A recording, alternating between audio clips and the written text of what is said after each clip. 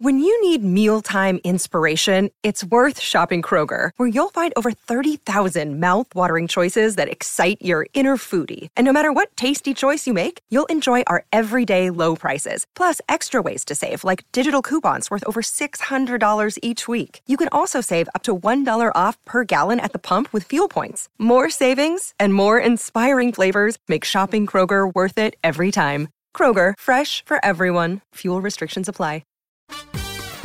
This is the Get Booked podcast, a weekly show for personalized reading recommendations. This is episode 127, and we are recording on April 10th. I'm Jen Northington, and I'm here with Amanda Nelson, and we're coming to you from Book Riot. Hello. How's it going? It's Tuesday.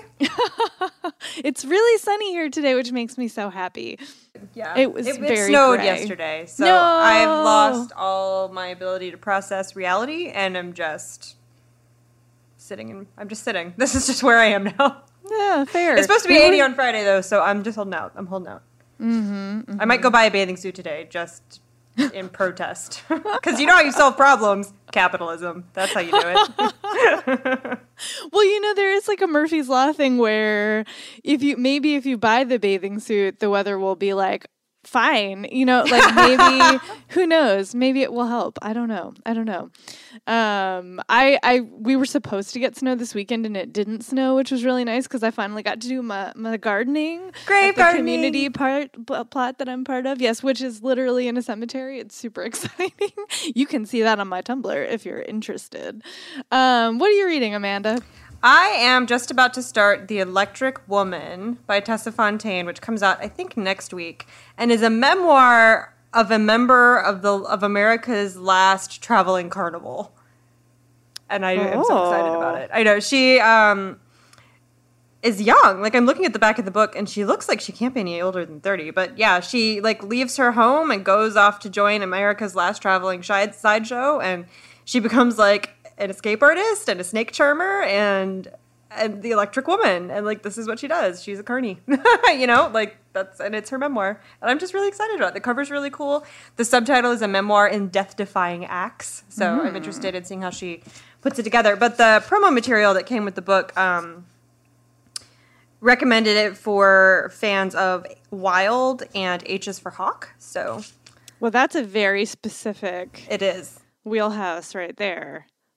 Especially when you add in the carnival stuff. Interesting. What about you? I am reading The Citadel of Weeping Pearls by Aliette de Bedard. She has this series of novellas set in, it's called the Shuya universe. It's like space opera, but inspired by Asian and Vietnamese specifically cultures. So it's basically the Vietnamese in space. And it's awesome. And this one is about, so the Empress's eldest daughter was a princess who had her own sort of citadel in space. And then they rebelled, and then the whole citadel just disappeared. And it's many years later, and they need to find the citadel because they had these special weapons, and the empire's under attack, and they want the weapons. So, and there's a little time travel subplot going on. It's great. I love her books, her space books in particular, and I'm so happy. There's a new book in this series coming out, which is why I'm picking it back up finally. So yes, if you like space opera, you should definitely check it out. So who doesn't love a good space opera? I love it. Okay, let's see. Oh, we have a good giveaway going on. Do you want to tell the folks about that? Yes, we are giving away 15 mystery thrillers that we picked. They're all from inclusive authors, and they've all come out in 2018 so far. So all of the authors are either people of color or LGBTQ or both or all or whatever. And so we're giving away all of them at once, to one person will get this chunk of 15 books. You can go to bookriot.com/mystery giveaway to enter. It'll be open until May 9th, so you've got a while to enter. A couple examples from the set. The Widows of Malabar Hill, which I've talked about on this show, by Sujata Masi, which I loved. A Dangerous Crossing is by Asma Zehana Khan, who we talk about nonstop here. Walter Mosley has a new book out that we've included. A lot of them are from series, so it's a nice way to introduce yourself to some new cozy mystery series or mystery thriller series if you're a series reader. So yeah, go enter 15 books, page turners, win them all just in time for your summer reading. I think that's really, really nice. That's a good list. All right. So if you are new to the show, here's how it works. You send us questions and we answer them about what you should be reading next, what you should get for your book club or a friend or a relative. Basically, if you have I need this kind of book question, we will do our best to find you that kind of book. You can send us questions either by email, it's getbooked@bookriot.com, or you can drop your question in the form that's at the bottom of the show notes on the site. If you have a time-sensitive question, you need the answer by a specific date, please do put that in either the subject line of your email or the very first line of the form. Like, all caps is fine. Let us know. We do our best to get to those. If we think we're not going to get to it on the air on time, or if you ask a question that has been answered a few times before, we might send you an email, so keep an eye out for those. And we do have some feedback from listeners from the last episode. Victoria, who's an insider, said that for Emily, who wanted an atmospheric book where nature and magic feature prominently, she recommends Changing Heaven by Jane Urquhart. And specifically, she said the book is better, I think, if you have some familiarity with Wuthering Heights or just with Emily Bronte.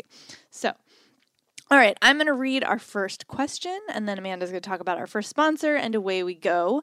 The first question is from Jean, who says, I cannot find sci-fi fantasy short stories on audio. I listened to your podcast a few weeks ago on short stories, and I tried to find The Merry Spinster, Tender, and The Best American Sci-Fi Fantasy, none of which are on audio. Oh, that's an audio fail right there. Mm-hmm. All I can find are Neil Gaiman and Ken Liu. I would love to introduce short stories to my sci-fi fantasy book club, but I personally need an audiobook.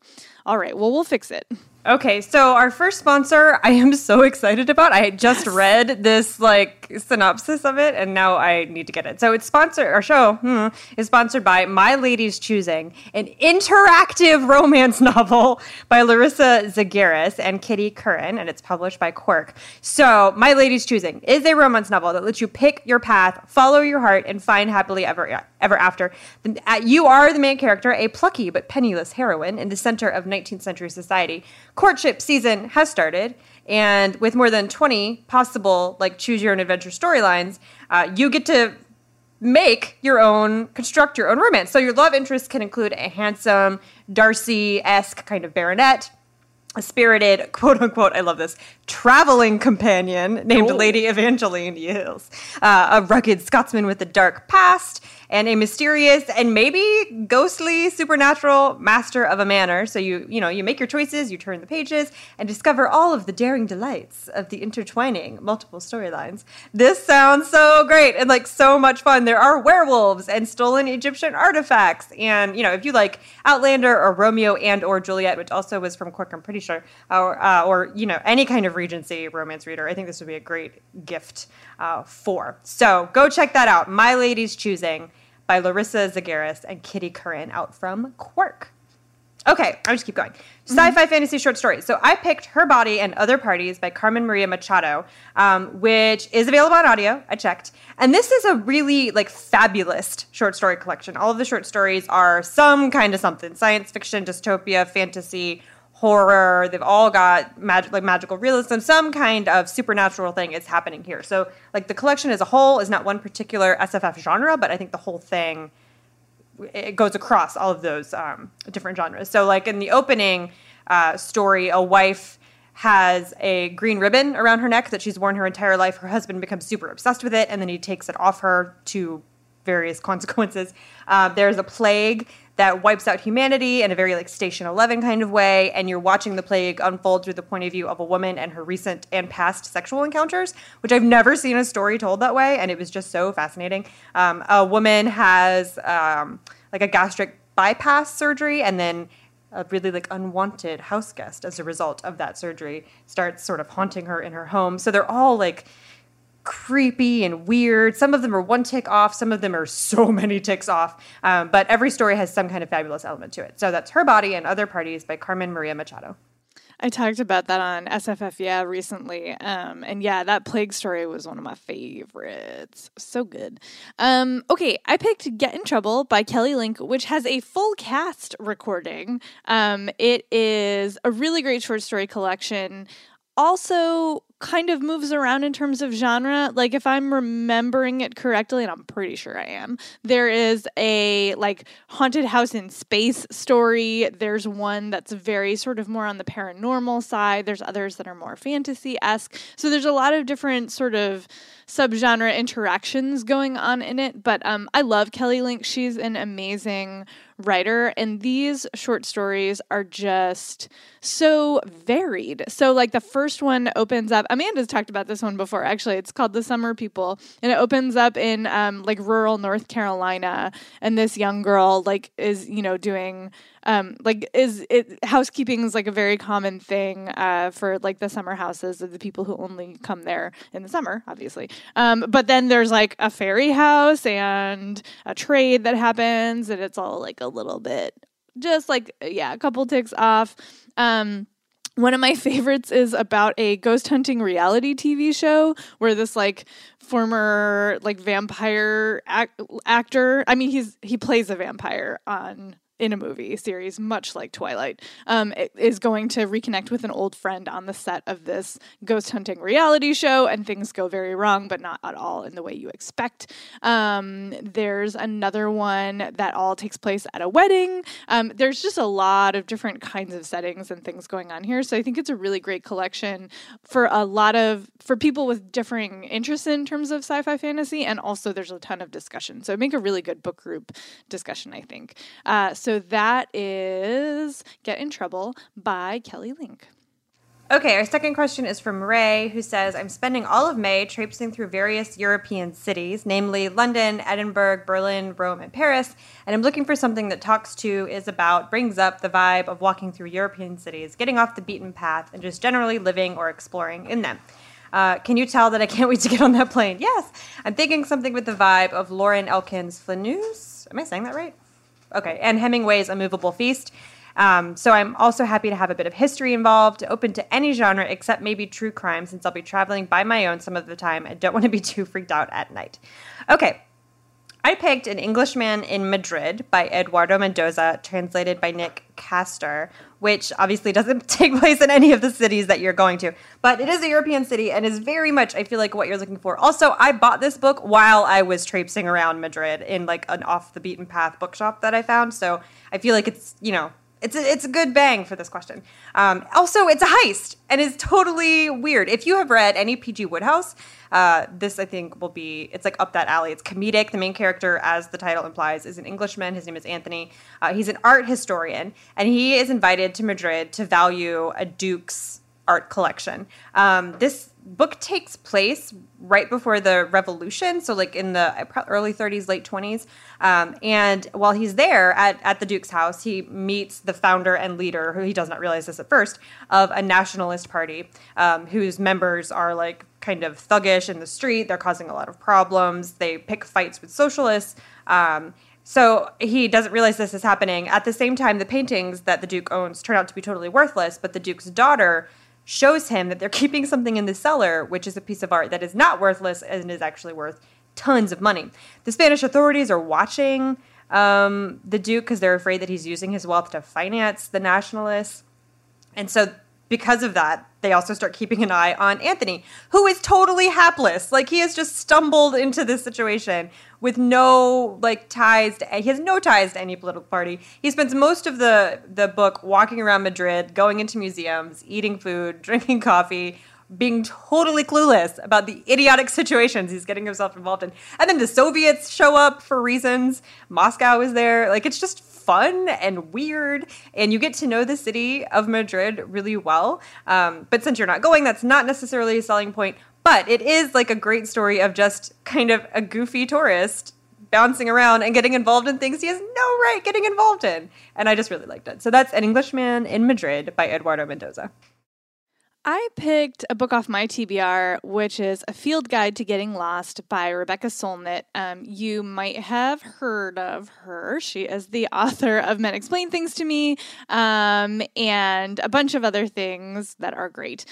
She's got a really sharp eye for both prose and topics. And this book is great because she's thinking about, getting lost, obviously, from the title, but walking as both a cultural and and political experience over time. Like the thought of like what wanderlust is in terms of its impact on society. And she's also thinking about, like, for example, there's a section on Edward Muybridge, like just, who's a photographer, to discuss like how space and time look through the lens of photography and as you're traveling around. And she's also talking about her own experiences in terms of like wandering around and being lost in new places and where that can take you. So it felt like a nice sort of atmospheric pick for you. It's obviously not geographically specific, but I always think that there's, like you mentioned, Flanneuse, which is about this tradition of the flaneur, who is somebody who just like sets off to walk around and be like explore. And I think there's more to that than just the specific experience of a particular travel memoir. And Solnit always does a really good job of thinking slightly bigger about a really specific topic, which I appreciate about her. So I feel like this one is a good one for that. So that's A Field Guide to Getting Lost by Rebecca Solnit. I love her so much. She's great. Okay, so let's see. Our next question is from Celeste, who says, I'm traveling to Wales in May for a 2-week study abroad program. As part of my creative writing MFA, other than Dylan Thomas, what should I read to set the mood? The only Welsh book I can remember reading is Among Others by Jo Walton, which I loved. I'd especially be interested in anything with passages about Wales' natural beauty and anything about sheep and the wool trade, as I'm also a knitter. Folk stories might be fun, and I'm open to poetry as well. What you got? Okay, I went with a kind of classic, or maybe like a modern classic of Welsh literature, and that is How Green Was My Valley by Richard Llewellyn, which is also a movie, like an old black and white kind of lovely movie. So the book was published in 1939. It won the National Book Award in 1940. And I've heard it compared to East of Eden with less plot. Like, not much happens in this book. This is about a Welsh family during Victoria's reign. They live in a mining community in rural South Wales. Hugh Morgan is the main character. And his family is very deeply involved in the strikes that happened in that historical period of Welsh history when coal demand was starting to fall a bit. And the book is really just about his, village, like his community and his family, how tight-knit they are, how their religion weaves into their lives, the hardships that they face, being not really kind of lower class, like not middle class, not wealthy people. But it's really just about like nostalgia, sepia tone, looks back at a Welsh way of living that not only doesn't exist anymore, but had started to not exist when Llewellyn wrote this book in the 30s. And that was only, 50 years after the time that he set it in. So it's a classic. It's like beloved of British. Does Wales count as Britain? Like, that's the most idiotic question I've probably ever asked on this podcast. But yeah, of Welsh, I'll just say. Part of the United Kingdom. Yeah. So UK lit. The Penguin Modern Classics edition is also very pretty. Not that will change your reading experience, but I recommend getting it because I like the way it looks. So that's How Green Was My Valley by Richard Llewellyn. I was thinking about, I also loved Among Others by Jo Walton. I really enjoyed that book. And I was trying to think about books that had that vibe. And then I remembered The Grey King by Susan Cooper, which is technically the 4th book in the Dark is Rising series, which is like a kid's like middle grade YA fantasy series. But I read this book specifically out of all of them like a billion times when I was a teenager. And it was because it just captured this amazing atmospheric story with a touch of the supernatural. And I do feel like you can read it alone because it is such like an interlude in the overall plot. This is about a young boy named Will who is like part of a group that is fighting back the forces of darkness. But he is very sick and he's kind of like forgotten who he is. Like, he's suffered from this really intense illness that has sort of drained him and wiped his memory of a lot of important knowledge about this big epic battle, of a fantasy battle. And he gets sent to recuperate with family who live in Wales, like sort of out in, rural area. And they have sheep and dogs, and he's just like supposed to basically, and his family knows nothing about this fantastical battle. So they're just like, oh, you go recuperate. It'll be quiet, and like, you'll work on the farm and get some fresh air, and, they'll feed you up, et cetera, et cetera. And so he's kind of wandering around just trying to like get better. And then he meets a young boy who's his neighbor who has some connection to this battle, and the two of them together discover sort of this like intense under the mountain thing. I don't want to give away too much plot because it's just like a really enjoyable fantasy plot. But it just has so many great sort of everyday moments mixed in with the fantastical, which is one of the things that Among Others did so well. So I feel like you'll enjoy that. And it does feel very scenic when I think back on it. So that's The Grey King by Susan Cooper. All right, question 4 is from Kristen, who says, I'd like to get my mother-in-law a book for her birthday. She likes nonfiction British history, especially the Tudor period. She had read some historical fiction from the era, but prefers nonfiction. She's read so much of this particular genre, so I was thinking it should be something fairly new. All right, I picked Crown of Blood, The Deadly Inheritance of Lady Jane Grey. I can't say that out loud, like the Crown of Blood without... It sounds like a YA novel. It does. Crown of Shattered Stars and Bone, something like that. Anyway, Crown of Blood is by Nicola Tallis, and it's not a YA novel. It's about Lady Jane Grey. It came out in 2016, so it should be, new enough that maybe she hasn't read it. For those of you who are unfamiliar, Jane Grey is referred to as the 9-day queen or the 9 days queen. She was actually a queen for almost 2 weeks. So that's not entirely accurate. But she was the cousin of Mary, who, the daughter of Henry VIII. When Henry died or was dying, he altered his will to make Jane his successor. His 2 daughters, Elizabeth and Mary, were obviously legally illegitimate at that point because of his bajillion marriages. I don't remember what the deal was with his son, but his son wasn't going to inherit either. Anyway, so all of these really, really powerful men, advisors to the king and the king himself, arranged it so that Jane would inherit the crown upon his death, which she did. And she was a really ardent, is maybe not the right word, obsessive, probably, Protestant. And so it was a very political move at that time to put a Protestant on the throne, or to keep a Protestant on the throne, rather. Mary, of course, was a Catholic and a very devoted Catholic, and was eventually restored. I don't know if restored is even the right word. It depends on what historian you ask. But when Mary took the throne, she had Jane executed. So Jane was queen for a very, very brief period of time. But it's always a sort of fascinating, if not as often explored person in Tudor history, since she was only on the throne for, half a second, and is sort of viewed as a pawn that more powerful men used to get her there, which isn't entirely untrue, but it's also not entirely true either. So she was a really interesting figure.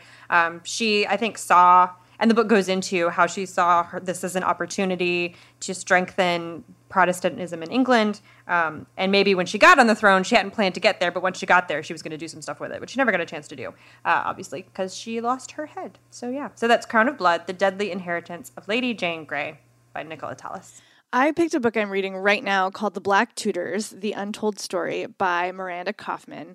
And this book is so great because Kaufman, her thesis going into it is that, we have very specific ideas about the African diaspora in history, and it's almost always just boiled down to slavery, but that's not true. And a lot of people just don't think that there were Black citizens in England or the rest of Europe, and that's also not true. So she is going back and finding these really fascinating Black figures in British history, English history, and telling their stories and situating them in the context of what else was going on in Europe, what else was going on with the slave trade, what else was going on just globally. And it's so interesting. There was Francis Drake, who, circumnavigated the globe, had a right-hand sailor who was Black and was not a slave, was in service to him, which is different. There was a trumpeter in the English court who drew wages and asked for a raise and got it, and was just basically treated like every other trumpeter in the court. There's all kinds of fascinating stories in here, and it's really readable. I'm finding it super accessible. Each chapter opens up with a little mini POV about a specific scene that we have documentation for the person that she's looking at, and then expands to be okay, so here's what we know about them, here's how we know it, here's how they interacted with other people and other situations. And in a lot of cases, what she's showing is that your race did impact your standing standing in English society, but actually potentially more important was your class. So what job you had, what skills you had, how you entered society, all might matter more than the color of your skin. And it's super fascinating. And it's really like untold until now. And it only came out in November of last year, and it's from a very small press. So I feel like the chances of her having seen this are slim to none. And it's definitely worth picking up. I also want to pitch it for book groups that do nonfiction, because this would be an amazing book group read. So that's Black Tutors, The Untold Story by Miranda Kaufman. And it is time for our second sponsor, which is us, because it is Insider's anniversary. That's the word I was trying to get in there. I can't believe it has been a whole year. I know. Since we launched. Yeah. So Book Riot Insiders, if you haven't heard, is our special platform for subscribers that has exclusive content. It's got exclusive podcasts. There's newsletters. There's a monthly mailbag drawing just for subscribers. And there's 3 different levels. There's you can kind of pick your perks. The highest level, which is Epic, gets you access to the Insiders Forum. That one is capped at a certain number of people, but new spots do open up monthly. And if you're a novel level member, which is really the sweet spot here, you get first dibs on those Epic spots. And if you're a novel member, you also get the new release index, which is amazing. It's curated by Liberty Hardy from All the Books and the New Books newsletter. She scours the internet for interesting upcoming releases and then puts them in the index, and you can build your own watch list and see what's coming out. So there's a lot of good stuff there. We have made it even nicer since we first launched it. You should definitely check it out if you haven't already. So that's bookriot.com/insiders will get you all of the details. I'm so excited that it's a year old now. I'm literally gonna make a cake tonight. I'm making a cake. Yeah, I'm baking myself a cake. It's so much fun. The Slack is so much fun. Also, the new release index is what I use to plan my reading for all the books. So. Yes, same. It's so funny. Liberty is right. She's one of the regular co-hosts of All the Books, and she also curates the index. And I'm I basically couldn't be on her show without the work she does. Exactly. On the new release index. Same. So thank you, Liberty. All right, cool. So our next question is from Jessica, who says, I'm hoping you can help me with a dilemma I'm having. Recent events have inspired me to read more about feminism and books with feminist themes. I'm also a stay-at-home mom to 3 kids under the age of 5, including twin boys. There's a fist bump for Amanda in there. I guess what I'm trying to say is I have a difficult time reconciling feminist ideology with the amount of time I spend making sandwiches. This is a choice I made, and I have a supportive, equal parenting partner in my husband, but I just can't help wondering if I'm selling out somehow. I'd love book recommendations that can help me navigate this. What you got, Amanda? Well, first of all, I just want to say, for the record, you are not betraying the sisterhood by making sandwiches. Somebody has to feed the children, right? And if that's the best choice for your family is that it's you, rock on. That it just because you gave birth to them does not make your caring for them less important or not or anti-feminist in any way. So I just want to say that. Anyway, I picked a novel for you about feminist rage after having a child, which I think might make you feel a little better. It's Afterbirth by Alyssa Albert. And the main character is Ari, who had a baby a year before the book opens, her son Walker. And since she's had her child, she has been struggling. If you read the book, you can, I think from an outsider's perspective, it feels like she's got some postpartum depression. It reads like she's got some postpartum depression. It manifests on the page as just rage. She is enraged about every aspect, of being a mother. Every single one. And from her birth experience was not what she wanted and was pretty terrible and traumatizing. So she's really angry about that. She's angry about how little her husband helps her. She's angry about the questions strangers ask her about her inability to find joy in her child screaming, which no one finds joy in, but we're supposed to pretend like we do. And then she's dealing with all of this and trying to, she's struggling to figure out what she wants to do with herself now that her child is a little bit older, work or what. And so then she meets Mina, who is a semi-famous musician, a cult musician who is now older and is a single woman who is pregnant and moves in down the street from Ari, and they become friends. And so together they sort of try to navigate this terrain of the different ways that women become or that people become mothers, and how none of those ways are acceptable. Like nothing women do is good enough or right enough for society, especially when it comes to different ways of becoming a parent and how we act that out or walk that out. So I think for somebody who, and I went through this myself also when I was a stay-at-home mother when my twins were super little. If you're struggling with enjoying that or not enjoying that and feeling guilty about how you feel either way, because you can be made to feel guilty about liking being a stay-at-home mother, and you can be made to feel guilty about hating it. No matter how you feel about it, someone's going to think that you're feeling the wrong thing about it. So I think just reading another book about another woman who's asking herself the same questions and is just pissed off about it, it's very cathartic. So that's Afterbirth by Alyssa Albert. Yeah, the thing I always come back to is that feminism is about having choices, right? Like you should be able to choose what you're going to do with your time, and like sandwiches are a valid choice. Like the point is that it's not your only choice, but like you get to choose it. But also it's so true, right? There's so many ways to feel like a bad feminist. So that is literally what I'm recommending to you is Bad Feminist by Roxane Gay, because while this is not about motherhood or parenting, it is about feeling the tension between your choices and feminist ideology. It's a collection of essays that I'm sure you've heard about it. But what I love about it is that even if you're not like, even if you're not, for example, like a huge Channing Tatum fan like Roxane is, or even if you're never going to like enter a Scrabble tournament, whatever, like these are all topics of the essays.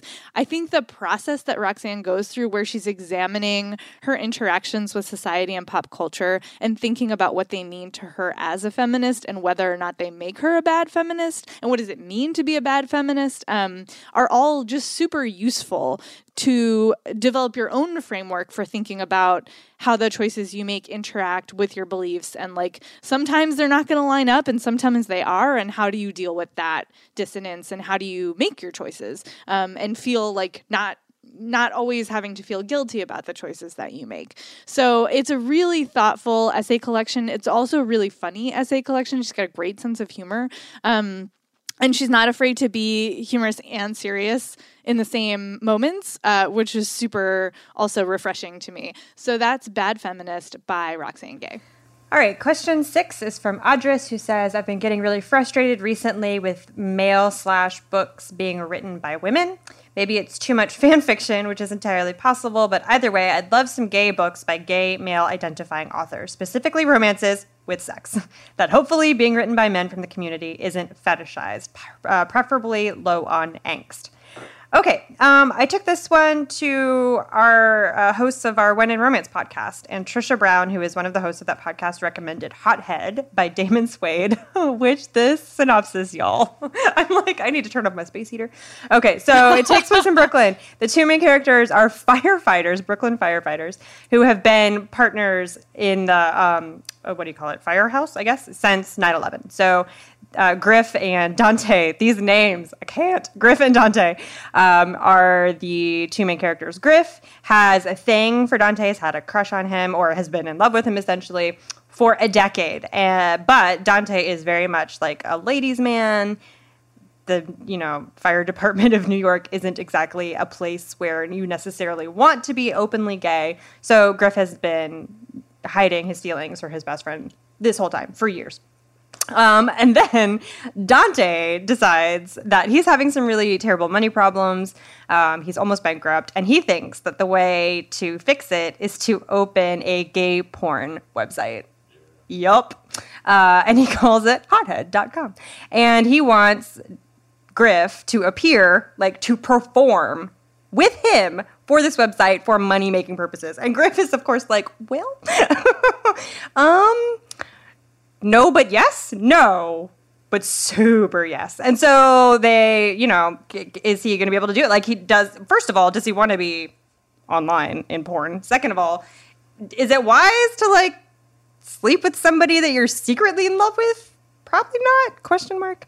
Is his secret going to come out? Of course it is. This is a romance novel. So happy ending is what's going to happen. So this is a pretty explicit book, but that's kind of what you asked for because you said with sex, and there's a lot of that in here on purpose because it's about a porn website.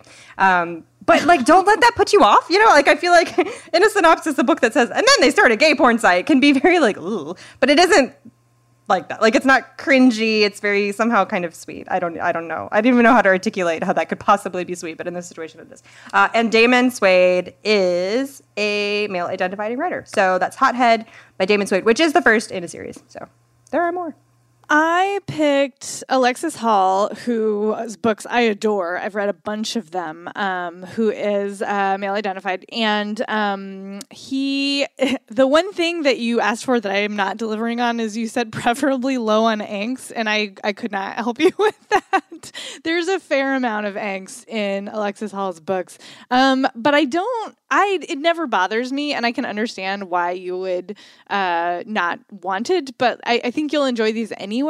My favorite is For Real, which is part of this Spires Universe contemporary series. And what's interesting about it, For Real, is that it has a lot of things that I don't normally like, but they're done so well that I liked it. So, for example, it is a May-December romance. The two characters, there's like a huge age gap. Lawrence is turning 40 soon, and he has been in the BDSM scene for a really long time. And 6 years ago, he and his he thought his partner they were going to be together forever, but they broke up. And he's like still kind of not over it. And he's just really jaded and like cynical about love and relationships and the BDSM scene. And he's like, why do I even bother? And then Toby is 19 and is like a baby in the scene, has just come in and knows nothing other than that he feels like he is a dom, but he like doesn't quite know how to get there. And they run into each other in this club. And Lawrence is kind of like, interesting, but like also knows that this kid is like brand new and so much younger and like nothing serious could ever happen, but like whatever, I'll play with him for a little bit. And of course they start to have feelings for each other. And Toby is really trying to figure out in so many ways who he is. Like he is like, do I want to go back to school? Like, do I want to have, like he works at a diner, cafe, and it, like likes to cook, but he really just doesn't know what he's supposed to do with his life, which is a really super normal thing for you to feel at the age of 19. And Lawrence like should know, you know, he's successful in his career, like he should have everything figured out, but he's very emotionally tangled up. And so where the two of them sort of interact, there's a lot of room for feelings. So many feelings in this book. And then also, y'all, this is a super explicit erotic romance, like super 5-alarm explicit. And that is all I can say about it on the air because it's like too dirty for me to use the words on this show, which is rated PG. So that is all I will say about that. But I love Alexis Hall's works. There's also like a fantasy series that I'm really into. There's a like lesbian detective series, but you specifically asked for male, and that's what this is. So For Real by Alexis Hall is my recommendation to you. It has angst, but read it anyway. All right, our last question is from Mark, who says, my last rereading of Sherlock Holmes stories was on audio. Listening on audio made me more aware of different aspects of the stories, including Doyle's use of extended storytelling and many different voices beyond Holmes and Watson. Can you think of any more books that are just crying out to be reread in audio? This can be due to the nature of the book or because of a particular audio performance. I lean towards literary fiction and crime fiction. Amanda, what you got? I picked Lincoln and the Bardo by George Saunders, which is the weirdest frickin' audiobook I've maybe ever listened to in my life, and is an entirely different experience from reading the thing. So Lincoln and the Bardo is about Abraham Lincoln and this particular moment in his life when his son Willie died, right as the Civil War was breaking out. And you're just with Lincoln while he's like in the crypt, basically, where the body of his son is lying. And then all of these like supernatural ghosts basically come to talk to him. And it's just very odd. It's a very odd book, but it's beautifully written. George Saunders, you know, as we've said on the show before, his hat says make short stories great again. So this is what he does. And this was his first novel. But the audiobook has 166 actors in it, including like David Sedaris, and Nick Offerman has one of the parts of like one of the bigger supernatural characters in the book, and he actually opens it, and he's the first voice that you hear. Megan Mullally, who is Nick Offerman's wife, does a voice Lena Dunham and Don Cheadle and like Julianne Moore. All of these people, 160 of them. And then also a lot of people who aren't actors at all, like George Saunders' wife and children and parents are all voices of one character or another in the audiobook. And so are people from like his publisher, like staff from his agency volunteered to take on a part.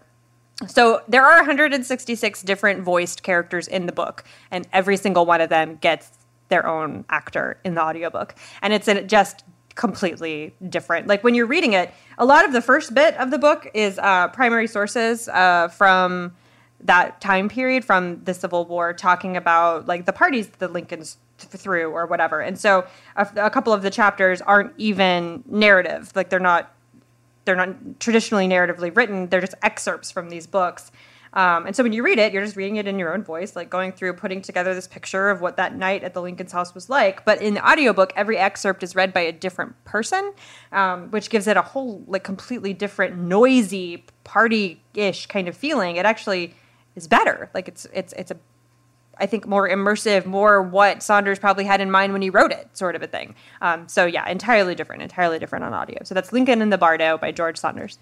So as regular listeners will know, I don't really audio, but I was thinking about this question, and then I stumbled across a post that writers recommended audiobooks specifically for certain works, and one of them was a book that I adore, and it made perfect sense to me that it would be on this list. It's The Book of Night Women by Marlon James, who I think is much better known, obviously, for A Brief History of Seven Killings. But when I first read The Book of Night Women, I think it was probably at least a decade ago, and I was a bookseller, and it inspired the best shelf talker I've ever written in my entire life, in which I said that the Book of Night Women will crawl into your brain and lay eggs in the good way.